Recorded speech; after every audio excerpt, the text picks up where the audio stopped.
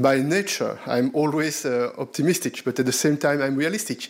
I don't underestimate the difficulties.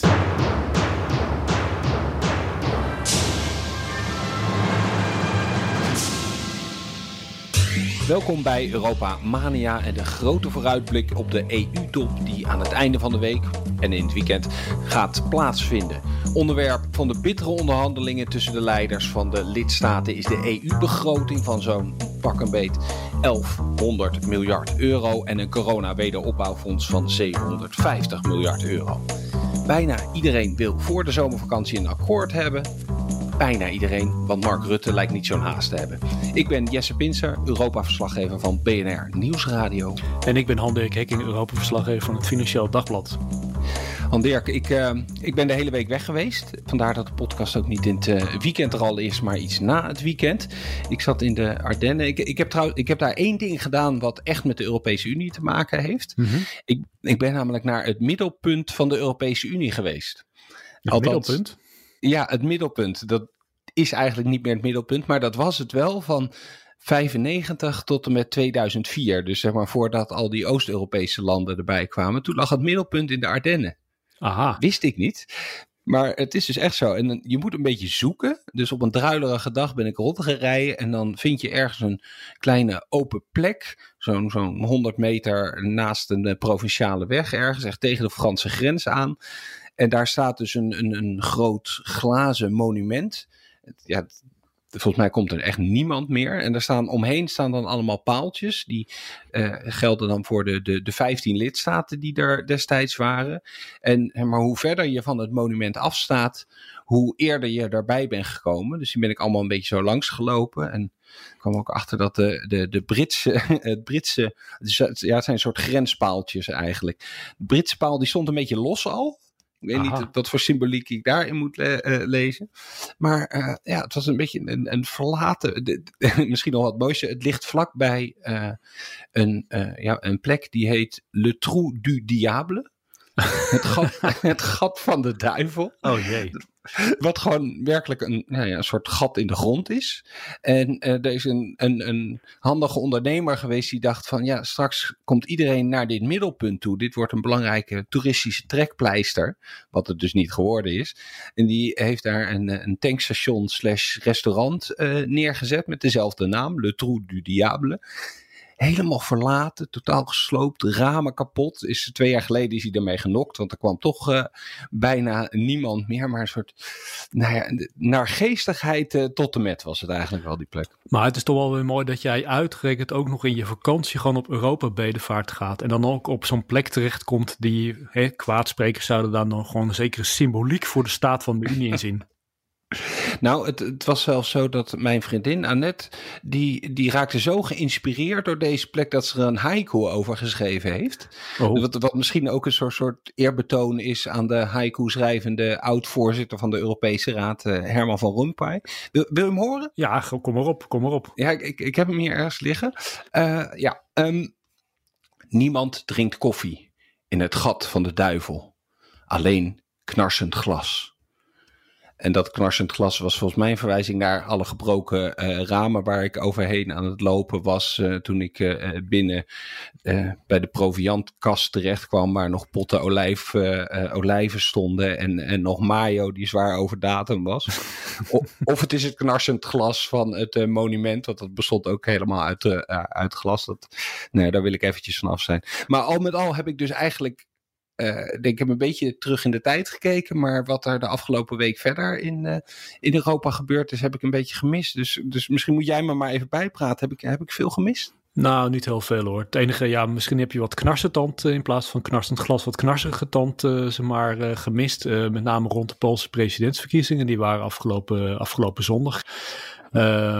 En dat was heel spannend. Een nek-aan-nek race. Dat hadden we eigenlijk natuurlijk al een beetje voorzien dat het zo spannend zou zijn. Maar dat het echt zo super spannend zou zijn, dat was eigenlijk toch niet zo heel erg verwacht.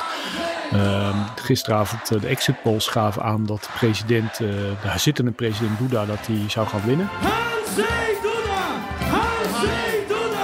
Widzieliście tą wspaniałą frekwencję, prawie 70%. Prawie 70% frekwencji. Dziękuję z całego serca. Maar toen moesten de stemmen van Polen uit het buitenland allemaal nog binnenkomen. En er was wat achterstand. Er is vannacht natuurlijk stevig doorgeteld. En uiteindelijk 's ochtends werd toch duidelijk dat Duda toch heeft gewonnen. Ondanks dat het echt een hele krappe race is gebleken. Het stond veel op het spel voor Polen en ook voor Europa. En heeft Duda toch gewonnen. Maar het is wel een heel duidelijk signaal dat de oppositiekandidaat Trzaskowski dat hij zo dicht in de buurt is gekomen.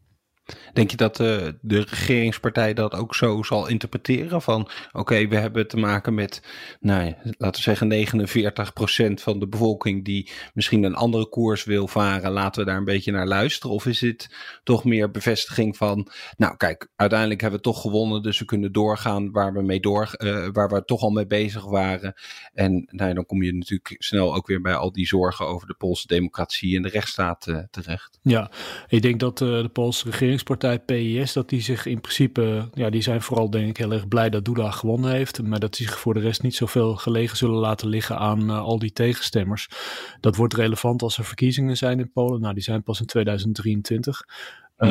Ze kunnen nu gewoon doorgaan op hetzelfde pad. En ook de toon die de PiS heeft aangeslagen tijdens de verkiezingen, die duiden ook niet echt op veel compromisbereidheid. Kaczynski, de leider van de PiS, die heeft vlak voor de verkiezingen nog een keer in de televisieuitzending gezet van, Trzaskowski is toch ook gewoon niet zeg maar een echte Pool. Dus met andere woorden, iedereen die op die man gestemd heeft, is geen echte Pool. Ja, dat is natuurlijk gewoon geen echte verbroederende taal, laat ik het zo zeggen. En voor Duda geldt, die kan nu zeg maar zijn termijn, zijn tweede termijn kan niet beginnen. Ja, er is geen reden voor hem om heel erg verbroederend richting oppositie te gaan, want hierna is hij toch gewoon uitgepraat. Zijn termijn zit er dan gewoon op. Hij kan niet voor een derde keer gaan. De vraag is alleen, hij heeft natuurlijk wel in zekere zin een onafhankelijke positie. Dat heeft hij weinig van laten zien de afgelopen jaren. Hij was eigenlijk een soort uitvoerder als het erom ging van de regeringspartij.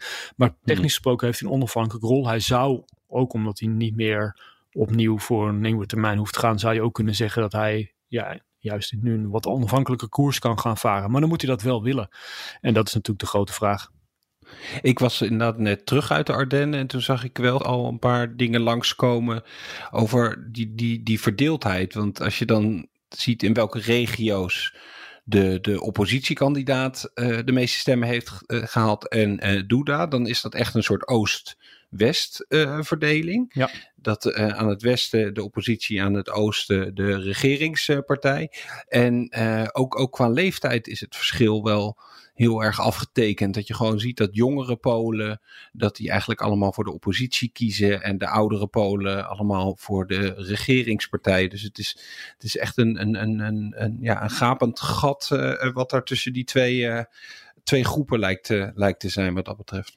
Ja, nee, precies. Het is inderdaad, ik zag gisteren ook die kaartjes van, dan is blauw is PiS en geel is dan de oppositiepartij PO, of eigenlijk de oppositiekandidaat. En dan zie je inderdaad dat heel West-Polen is geel en Oost-Polen is blauw.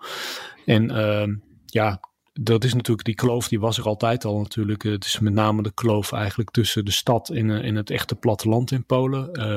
Het platteland is vergrijsd. Daar stemmen mensen in grote hoeveelheden op de regeringspartij PiS. Daar zijn ze conservatiever, religieuzer misschien ook. In de stad ligt het allemaal wat anders. Daar zijn de jongeren naartoe getrokken. Ja, wat ook interessant is dat een groot gedeelte van de Polen die in het buitenland werken, en dat zijn natuurlijk behoorlijk veel, zeker in het Verenigd Koninkrijk, Duitsland en Nederland.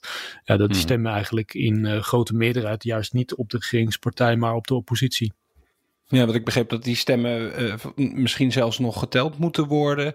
Maar dat het verschil inderdaad nu net groot genoeg lijkt dat, zelfs als ze met 100% voor de oppositie zouden kiezen, dat ze dat gat toch net niet dicht kunnen maken. Hey, verder is het natuurlijk gewoon Ik kondigde aan het begin al aan de week van de Europese top. En ik was net mijn mail eventjes aan het wegwerken. Een hoop bezoekjes voor premier Rutte, als ik het zo zag. Michel, die langskwam, de voorzitter van de Europese Raad. Hij is nog even naar Berlijn geweest.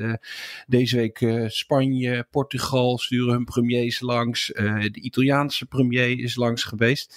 Het is druk in het Katshuis en in Den Haag. Hè?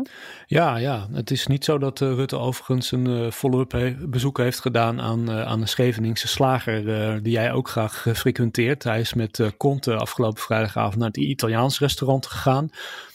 Ik hoorde het, ja. Ja, het is misschien om te laten zien dat ook daar, zelfs in Nederland, maar de pizza Hawaii met ananas daadwerkelijk op het menu staat. Omdat Conte dat misschien niet zou kunnen geloven, deze heiligschennis.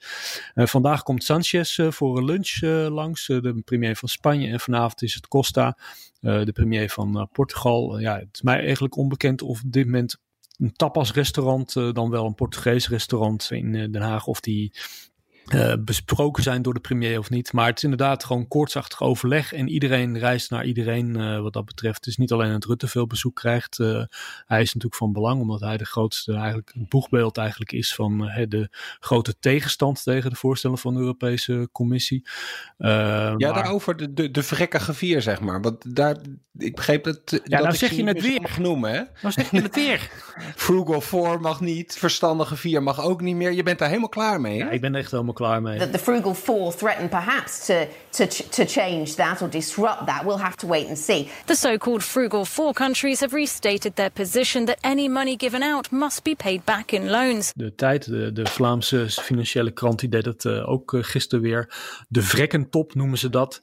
Ja, het is gewoon, uiteindelijk is het gewoon heel vervelende framing, langzaam maar zeker. En het zijn ook op een gegeven moment clichés waar je bijna niet meer uitkomt. Terwijl, ja, waar het natuurlijk eigenlijk over gaat, is dat we krijgen gewoon een top waar de belangen en de principes van 27 EU-lidstaten gewoon ter tafel komen. En dan kun je natuurlijk zeggen dat er sprake is van vrekken, dan wel spaarzamen. Nou ja, dat geeft eigenlijk al gelijk weer dat je bijna niet meer neutraal over die kwestie kan spreken. Dus ik had zelf gisteren, toen ik dat zag van de vrekkentop en de FT het inderdaad heeft over de frugal states en mensen die er grappen over begonnen te maken, toen dacht ik van maar laten we wat creatiever zijn. Laten we het de kaasschavers noemen of de kettingzagers, de bijlzwaaiers, de humeurige vijf, zei een maar goed ingevoerde EU-correspondent van BNR Nieuwsradio. De stok in wielstekers, de ondermijners. Dan heb ik het over sommige regeringsleiders in Oost-Europa. Ja, en ik denk, uiteindelijk doe je er mensen die zichzelf echt willen informeren over wat hier nou eigenlijk werkelijk ter tafel komt. Die doe je er misschien ook helemaal die bewijzen er geen goede dienst meer mee. Want op een gegeven moment praat je alleen nog maar over frames en dan praat je niet meer over de materie. En die materie is waanzinnig complex. En er ligt echt heel veel controversie op tafel. Nou ja, misschien moeten we daar eens over hebben, inhoudelijk. Het wordt eigenlijk gewoon te simpel. Het wordt een vrekkige 4. Hoewel je discussie kan hebben of überhaupt het getal 4 nog klopt. Want volgens mij kunnen we Finland inmiddels ook wel bij dat lijstje zetten. Maar je krijgt een soort heel simpele tegenstelling van het is 4 landen met Rutte voorop tegen de rest. Terwijl de werkelijkheid veel complexer is. Dat is eigenlijk je belangrijkste bezwaar. Ja, ik denk ook gewoon van, als je al iets kan zeggen over die top, dan komt het eigenlijk op neer dat je ziet dat, we hebben altijd natuurlijk, bij ons is het erin geramd dat als Frankrijk en Duitsland het ergens over eens zijn, dat er dan eigenlijk de rest kansloos is. Maar wat je effectief hebt zien gebeuren de afgelopen jaar in Europa, en dat komt nu zeker bij deze Europese top nog een keer op tafel te liggen, is dat er zijn allemaal kleine clubjes inmiddels in Europa die samenwerken op verschillende vlakken. Afgezien van de Hanse-landen die je hebt. Want het is misschien nog een iets geografische aanduiding dan echt een framing, zo gezegd. Daar was Nederland dan inderdaad ook een grote speler in. Maar je hebt de Visegrad-landen, de 4 nieuwe EU-lidstaten sinds 2004 EU-lid. Dus Slowakije, Tsjechië, Polen en Hongarije die een bepaald belang hebben. Dan heb je inderdaad de frame van de vrekkige 4. Nou, dat zijn er inderdaad, zoals je al zei, is nog maar de vraag of er 4 nog zijn. Want de Oostenrijkers zitten inmiddels is al helemaal niet meer zo duidelijk zwart-wit in dit dossier als Nederland bijvoorbeeld zit. Als het gaat om subsidies aan door corona getroffen lidstaten. Ja, dan heb je ook weer de Baltische staten die soms met elkaar gewoon optreden met Finland. Die dan net even wat anders in de wedstrijd zitten dan ons. Dan heb je de Zweden en de Denen die soms plotseling een andere positie innemen. De zuidelijke lidstaten die natuurlijk ook weer gewoon wat royaler zijn als het gaat om Europese. Dus eigenlijk heb je gewoon een soort, ik zou niet willen dat, laten we het geen Poolse landdag noemen, maar het komt er al aardig op, het heeft er aardig al wat van weg, zo'n Europese top. Een lappendeken die niet alleen maar uit blauwe en gele sterretjes bestaat. En los van de allianties is het natuurlijk ook zo dat ieder land aan zich een veto heeft. Dus je moet het bijna ook op individueel niveau nog eens gaan bekijken. En je zei even van Frankrijk en Duitsland, als die Frans-Duitse as een positie heeft ingenomen, dan moet de rest zich uiteindelijk na wat tegenstribbelen daar ook maar mee akkoord gaan. Dat idee. Dat eigenlijk ook niet klopt. Er was misschien ook wel aardige illustratie daarvan. De verkiezing van de nieuwe voorzitter van de Eurogroep. Want volgens mij, maar correct me if I'm wrong, zaten Duitsland en Frankrijk op één lijn met nog een paar vrij grote lidstaten zoals Spanje en Italië, dat het de Spaanse kandidaat Calvino moest worden. Maar die heeft het uiteindelijk toch verloren omdat de wat kleinere landen allemaal uiteindelijk kozen voor de Ierse minister van Financiën, Donohoe. I will be working closely with all members of the Eurogroup to look at how the euro, to look at how our shared currency can be a foundation in responding back to these great challenges. Daar zie je ook al dat Frankrijk en Duitsland wel een positie kunnen innemen, maar dat verre van zeker is dat dan ook netjes gevolgd gaat worden. Ja, nee, dat klopt helemaal. En het aardige inderdaad van die discussie afgelopen donderdag is natuurlijk dat inderdaad Frankrijk, Duitsland, maar niet alleen Frankrijk en Duitsland, maar ook Italië en Spanje. Dus de top 4 qua economie van de eurozone. Die vinden dus dat Calvino, die vinden Calvino eigenlijk hun kandidaat. En dan vervolgens worden ze toch gewoon door allerlei kleinere lidstaten die uiteindelijk gewoon veel minder economisch en qua bevolking in de melk te brokkelen hebben, worden ze gewoon eigenlijk verrassend ingehaald. En er is dus iemand die niet heeft gedaan wat hij zou hebben moeten doen volgens de toezeggingen. Eén lidstaat, niet wie dat is, weten we niet. Het verraad van Brussel noemde jij het al, hè? Ja, het verraad van Brussel. Zo sommige Spaanse commentatoren zien het zo. Het is een beetje overtrokken, maar tegelijkertijd ook wel heel interessant, omdat het iets zegt over het gebrek aan harmonie en gebrek aan echt vertrouwen in elkaar, dat er nu binnen de EU gewoon bestaat en dus ook via de eurozone. Daar komt eigenlijk wat dat betreft, er komt technisch gesproken echt nog wel wat uit de eurogroep. Maar de tijden dat er echt grootschalige grote stappen gemaakt konden worden, die ligt echt wel een tijd achter ons nu. En het vervelende uiteindelijk is natuurlijk gewoon de discussie wordt nu in Spanje en in Zuid-Europa geframed als van de belastingparadijzen in de EU hebben verhinderd dat Calvino voorzitter werd. Ja, want inderdaad, degene die wel gewonnen heeft, Donohoe, die komt uit een land waar 65% van de vennootschapsbelasting afkomstig is van buitenlandse bedrijven die toevallig in Dublin zijn gevestigd. Ook omdat ze natuurlijk van het weer houden daar en van infrastructuur en van die groene gezapige weiden met schapen erop enzovoort. Maar eigenlijk ook natuurlijk vanwege het fiscale klimaat daar. Mm-hmm. En dit is wel iets dat Europa natuurlijk gewoon ook tot op het bot verdeelt. En dat ga je natuurlijk vermoedelijk die discussie over jullie zijn belastingparadijzen, dat soort verwijten, dat gaan we misschien ook nog wel gewoon bij de Europese top gewoon weer horen. Het is een extra sfeerverzieker, zou je kunnen zeggen. Naar die Europese top, want er ligt nu een plan van Charles Michel, de voorzitter van de Europese Raad. Dat heeft hij eind vorige week gepresenteerd. Dat heet dan in Brussel Talk de Nego-box, de negotiation box, waarin alle cijfers en alle plannen op een rij gezet zijn. Niet zijn eerste, want in februari heeft hij er ook al eentje neergelegd. Dat was de dramatische Chopin-top die weinig opleverde. Poging 2 in ieder geval voor Michel dan. Wat sprong er voor jou het meest uit in de ideeën van Michel om toch een common ground te vinden, een nou nee, ik durf bijna niet te zeggen, landingszone? Nou, eerlijk gezegd kreeg ik gewoon hoofdpijn van zijn voorstel. En waarom? Omdat, ja, je zei al net al, hè, van ja, hij probeerde natuurlijk in februari als een top bij elkaar te roepen om een stap te zetten over de miljardbegroting. Dat werd inderdaad een fiasco. En niet alleen vanwege het boek van Chopin dat Rutte daarmee toenam om te lezen, maar gewoon omdat de man eigenlijk gewoon ook de vaardigheden niet bleek te bezitten om op zo'n korte termijn gewoon een deal te smeden. Wat hij nu gedaan heeft is eigenlijk het hele onderhandelingsveld nog gecompliceerder heeft hij gemahet. En dat voorstel, ja, dat is dan, ja, oké, weet je, dan haalt hij 20 miljard of 21 miljard haalt hij dan van het bedrag dat staat voor de Europese miljardbegroting af.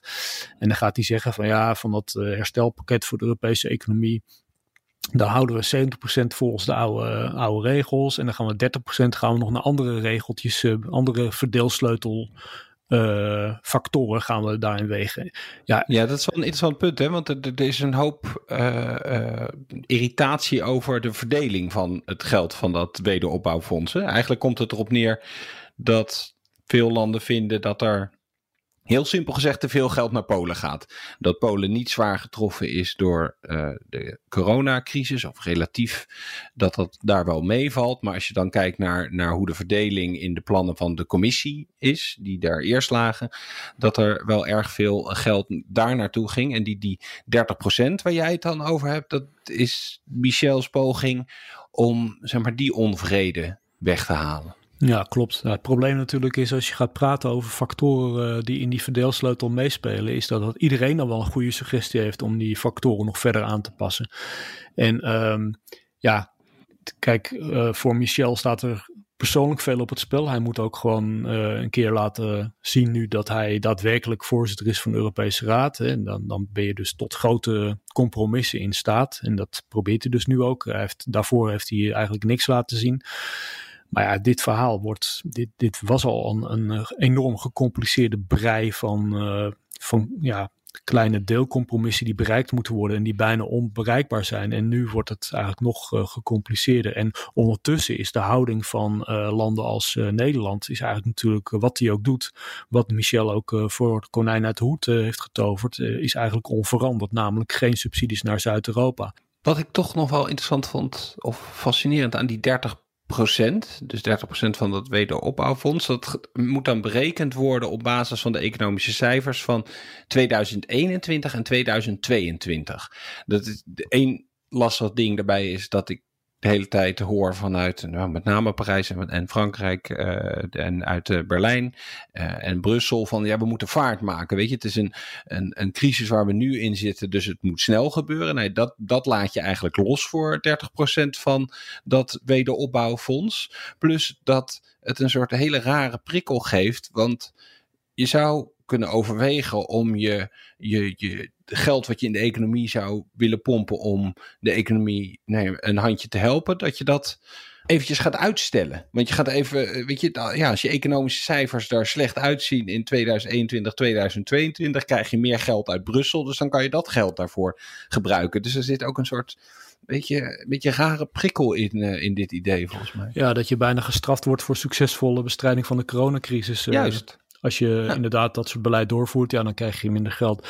Ja, dat illustreert nog maar eens hoe waanzinnig complex eigenlijk het opstellen van zo'n verdeelsleutel voor geld gewoon is. En ik denk niet dat het zo is dat EU-lidstaten die nu met die crisis zitten, zich terughoudend zullen opstellen als ze een goed plan hebben om schade door die crisis te bestrijden. Maar ja, het feit maar dat je het alleen maar kan overwegen, omdat er potentieel maar een hoger bedrag op je ligt te wachten, omdat er een verdeelsleutel bij komt of een factor bij komt die iets zegt over economische schade in 2021 of 2022. Ja, die discussie alleen al is eigenlijk ook natuurlijk gewoon niet heel erg prettig. Nee, plus dat de discussie natuurlijk heel erg gevoerd wordt met een rekenmachine naast je, zodat je te kijken van hoeveel levert het mijn land nou precies op en hoeveel gaat het mij precies kosten. Los van de problemen met die aanpak in het vinden van een gemeenschappelijk standpunt, maar van deze bedragen, die je pas later gaat berekenen, heb je natuurlijk ook geen idee hoe dat precies gaat uitpakken. Dus het zorgt ook nog eens voor een soort extra onzekerheid die het misschien niet makkelijker maakt. Nee.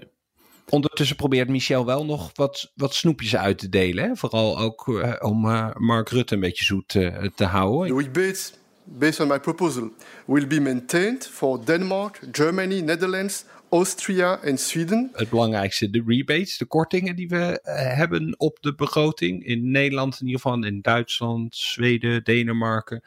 Zeg maar, omdat we grote netto-betalers zijn, krijgen we een korting. Die korting wilden ze afbouwen, maar die blijft gewoon in stand voorlopig. En er was ook nog ergens ineens zo 5 miljard euro gevonden om de gevolgen van de Brexit op te vangen. Wat natuurlijk voor landen die veel handelen met de Britten, zoals Nederland, ook wel prettig is. Hè? Volgens mij waren dat een beetje de snoepjes. Ja, precies. Het is een beetje de massageolie die Rutte richting een bepaalde deal moet masseren, moet schuiven misschien. En tegelijkertijd zitten er in zijn voorstellen van Michel ook dingen die misschien voor Nederland eigenlijk juist heel moeizaam zijn om te accepteren. Bijvoorbeeld, Michel heeft nu gesuggereerd dat je ook op een andere manier kan kijken naar de besluitvorming rond geld en de rechtsstaat. En in eerste instantie, als op een gegeven moment de Europese Raad zou beoordelen dat een bepaald land een probleem heeft met de rechtsstaat, dan zou dat land in kwestie zou alleen maar met omgekeerde gekwalificeerde meerderheid daarvan af kunnen komen. Ja, het is verschrikkelijk. Dit zijn de krochten van Brussel. De krochten van Brussel, het is helemaal waar, maar het illustreert, het is vrij lastig om als je eenmaal het predicaat hebt van dat er wel een issue is daar, dan kom je daar eigenlijk moeilijk vanaf. Ja, en dat gaat Michel nu eigenlijk afzwakken. Omdat hij uiteindelijk een deal wil bereiken. Dus de pogingen van ook een land als Nederland, maar ook de Europese Commissie om landen die de rechtsstaat bijvoorbeeld hebben ondermijnd door allerlei hervormingen, bijvoorbeeld een rechterlijke macht. Ja, die pogingen die zijn nu eigenlijk langzaam maar zeker wel wat verzwakt, omdat Michel al eigenlijk een gedeelte weggeeft. Aan de andere kant legt Rutte zelf ook weer een soort drempel, heeft hij opgericht in de discussie. Die wil dus als er een stemming of als er besloten wordt over geld aan een bepaalde lidstaat, dat er unanieme steun van komt van andere lidstaten. Dus dan kan één land kan zeggen van die plannen die jullie in Italië hebben voor dat geld wat jullie daarmee willen gaan doen. Ja, ik zie dat niet zitten, dus ik blokkeer de hele boel. Ja, en dan denk je van, is dat ver gezocht? Hè? Want wat gij niet wil dat u geschiet, doe dat ook een ander niet. Hè? Want iedereen heeft wel wat natuurlijk te vinden over elkaars plannen. Maar dat is natuurlijk gewoon een enorm probleem. Want dat betekent gewoon dat stel je voor dat je een niet gerelateerd probleem hebt met het ene land. Dat het bijvoorbeeld een grensgeschil is. Ik noem maar wat. Hè? Kroatië en Slovenië hebben een grensgeschil. Dat ze plotseling kunnen denken van maar dit is een mooie manier. Het geeft ons net even wat meer gewoon macht om moeilijk te doen over dat of dit of dat probleem, over dat grensgeschil. En dan gaan we even lastig doen over het geld dat Slovenië of Kroatië zou kunnen krijgen. Want we hebben nou eenmaal een veto. Nou, en dat is natuurlijk gewoon ook helemaal een nachtmerrie. Want dat zou betekenen dat het geld dat nodig is voor herstel van die economie. En het is natuurlijk niet duidelijk hoeveel geld we nodig hebben. Maar dat die hele besluitvorming daarover, dat het gewoon één grote wedstrijd, Formule 1 race met Max Verstappen die met vierkante wielen in zijn bolide zit, bij wijze van spreken. En dat is natuurlijk ook de reden om die rechtsstaat eisen, om die een beetje te verzwakken. Omdat een stem vanuit Budapest of Warschau al een veto vanuit die hoek al genoeg kan zijn om het hele plan in duigen te laten vallen. Ja, dat klopt. Dat is precies wat Viktor Orbán natuurlijk ook gezegd heeft afgelopen vrijdag. Ja, die is gewoon van jongens, als jullie mij allemaal eisen op gaan leggen, dan ga ik nergens mee akkoord. Zo is het. En die macht heeft hij, omdat Hongarije heeft een veto. In deze hele brei van cijfers en eisen begint natuurlijk dat grotere doel wat er was. Van we moeten daadkrachtig optreden, een signaal geven van wij als Europese Unie kunnen gezamenlijk deze crisis te lijf gaan. Die lijkt echt naar de achtergrond te verdwijnen. En ondertussen probeert iedereen zich te bemoeien met wat een ander aan het doen is. En daar wordt iedereen dan gelijk weer allergisch van, want niemand wil bemoeienis met wat hij zelf aan het doen is. Weet je, en dat vind ik sowieso een beetje het raar natuurlijk, begreep dat Rutte tijdens zijn etentje in die slagerij in Scheveningen met Macron ook heel erg heeft doorzitten vragen over, beste Franse president, wat gaat u nu precies doen met de hervormingen op de arbeidsmarkt en de hervormingen van de pensioenen? Dus hij probeert zich heel erg met binnenlands beleid te bemoeien. Ook beleid waar de Europese Unie vanuit Brussel eigenlijk niet zoveel mee te maken heeft. Terwijl als dat andersom gebeurt, je had het net al eventjes over die belastingvoordelen voor grote bedrijven waar ze in Zuid-Europa toch flink wat moeite mee hebben. Weet je, daarvan wil Nederland ook niet dat ze zich vanuit Madrid en vanuit Lissabon daarmee gaan bemoeien. Dus weet je, lijkt een recept voor vooral heel veel irritatie op dit moment. Ja, het is gewoon als je jijbakken wil verzamelen, als dat je aspiratie is in Europa, dan is die top van vrijdag is eigenlijk de juiste plaats ervoor. Want zo zal het precies gaan. Mensen zullen, als ze niet bereid zijn om het grotere plaatje van die hele discussie te zien, dan zal dit gewoon uitkomen op een ellenlange vergadering waarin landen elkaar het licht in de ogen niet gunnen en de hele tijd elkaar verwijten lopen te maken over deelonderwerpen. En dat is natuurlijk uiteindelijk ook gewoon het probleem. Er is natuurlijk al voor gewaarschuwd dat het geld dat beschikbaar komt voor herstel van de Europese economie vanwege de coronacrisis, dat is misschien wel heel lastig om gewoon heel snel gewoon uit te geven, omdat iedereen moet plannen maken. En vervolgens, dan is nog maar de vraag of de bureaucratieën in al die lidstaten dat op tijd kunnen doen. Dus er zit al een enorme vertraging, terwijl de schade is er nu. Het beleid zou nu ontwikkeld moeten worden. Maar goed, dat vergt dus al gewoon behoorlijk veel tijd voordat dat geld er komt. En dan vervolgens krijg je dus ook nog gewoon die enorme ellende van elkaar een beetje verwijten lopen te maken. Terwijl uiteindelijk het grote plaatje is gewoon, laten we daar gewoon niet voor weglopen. We kijken naar een periode van langdurige economische schade door de coronacrisis. En hoe sneller dat eigenlijk verholpen is met overheidsbeleid, hoe beter het is. En daarmee zijn we aan het einde gekomen van deze aflevering van Europa Mania. Een beetje een uitgeklede versie zonder Connor, zonder Ria of Matthijs. Maar het was deze week eventjes niet anders. We gaan nu op naar de grote Europese top. En direct daarna, dat zal waarschijnlijk begin volgende week zijn, dan zijn we er natuurlijk weer met een kakelverse nieuwe Europa Mania. Tot dan!